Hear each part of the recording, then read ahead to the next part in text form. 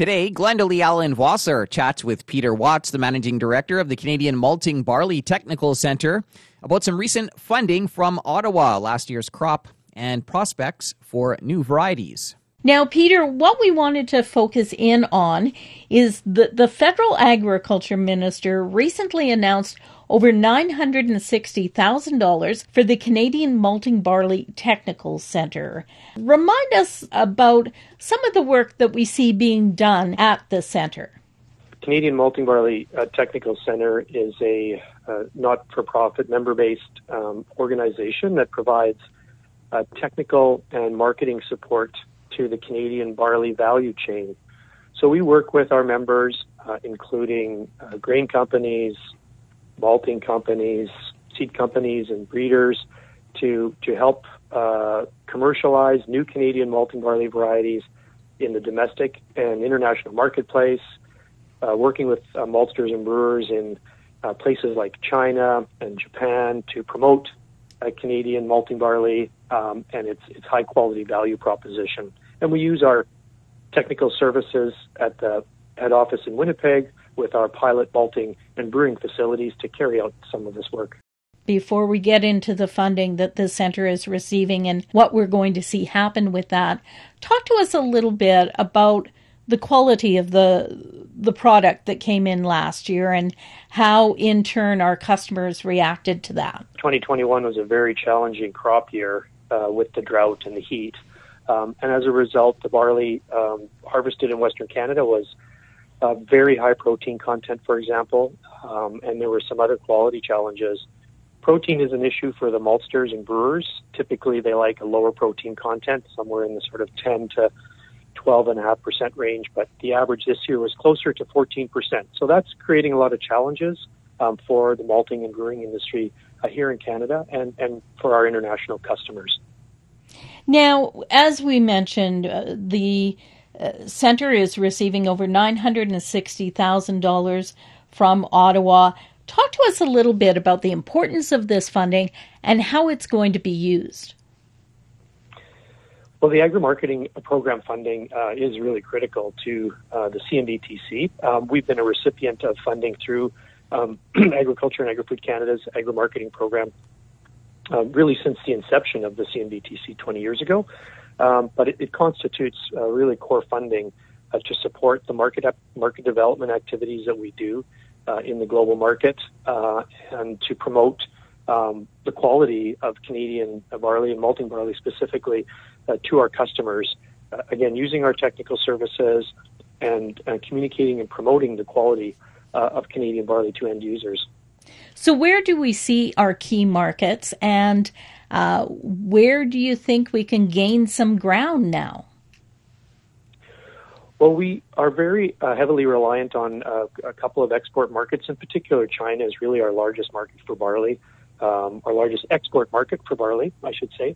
And our domestic malting industry, which also is one of the largest markets for Canadian malting barley, they're also quite reliant on a few select export markets for processed malt, such as the United States and Japan. So we certainly could use some diversification in our markets. Countries like Mexico offer enormous opportunity for both malting barley and processed malt. We're already selling quite a lot of processed malt there. And then other markets in South America, for example, Colombia, Ecuador, and Peru are markets with great opportunities. And some of the Southeast Asian markets like Vietnam and South Korea, and of course Japan, offer opportunity for growth for Canadian barley and malt products. How much is actually used domestically and what's exported? The domestic malting industry in Canada purchases about 1.1 million tons of malting barley each year for processing, and about two-thirds of that is exported as processed malt to our customers internationally, and about one-third of it is used by the domestic brewing industry right here in Canada. So moving forward, you talked about some markets that we want to move into. Do you see growth potential for more acreage within Canada as well? Well, Canadian barley has to be competitive for Canadian producers in order to grow it. We've seen very strong barley prices in the past couple of years, and that's actually supported increased acreage. We actually had the highest seeded area in 2021 in about 12 years. But of course, all crops now are very high priced, and so it's going to be interesting to see what farmers choose to grow in 2022. I think in the long run, with new malting barley varieties that are being registered in Canada with higher yields, that better disease resistance, better lodging resistance, this will encourage producers to consider growing malting or growing barley, both malting and feed, and keep barley competitive in future with other crops and keep us competitive in the international market. You referenced the work being done as far as new malting barley varieties. Of course, last week we saw the Prairie Grain Development Committee meetings. You took part in that. Are you excited about some of the things you're seeing coming down the pipeline?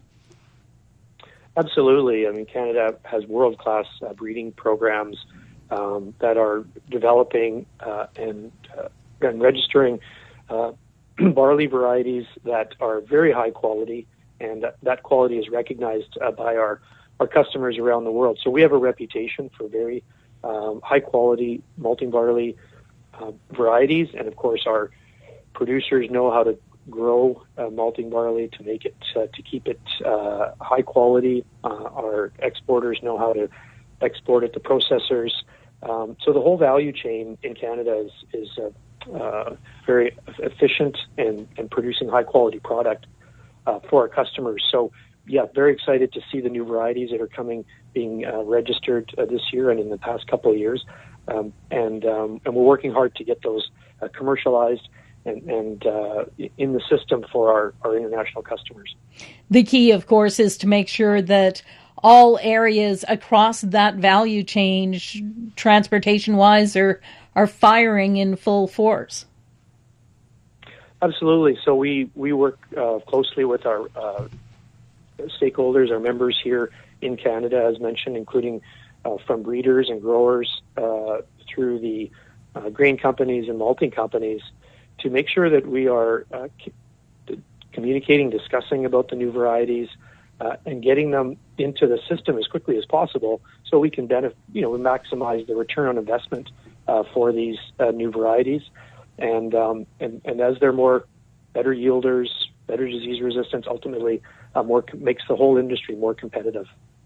Overall, final thoughts, key comments you would like to leave with producers today?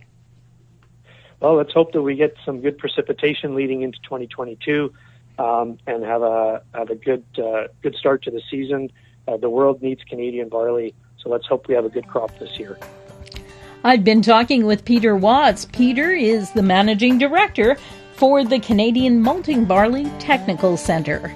For Golden West, I'm Glendalee Allen Vossler. Thanks, Glendalee. That's it for the Prairie Ag Wire for today. If you have any questions or opinions to share, send them to us by email, thefarmdesk@goldenwest.ca. On behalf of Glendalee Allen Vossler, I'm Corey Canute. Thanks for listening and have a great afternoon. The Prairie Ag Wire will return tomorrow on the Golden West Farm Network.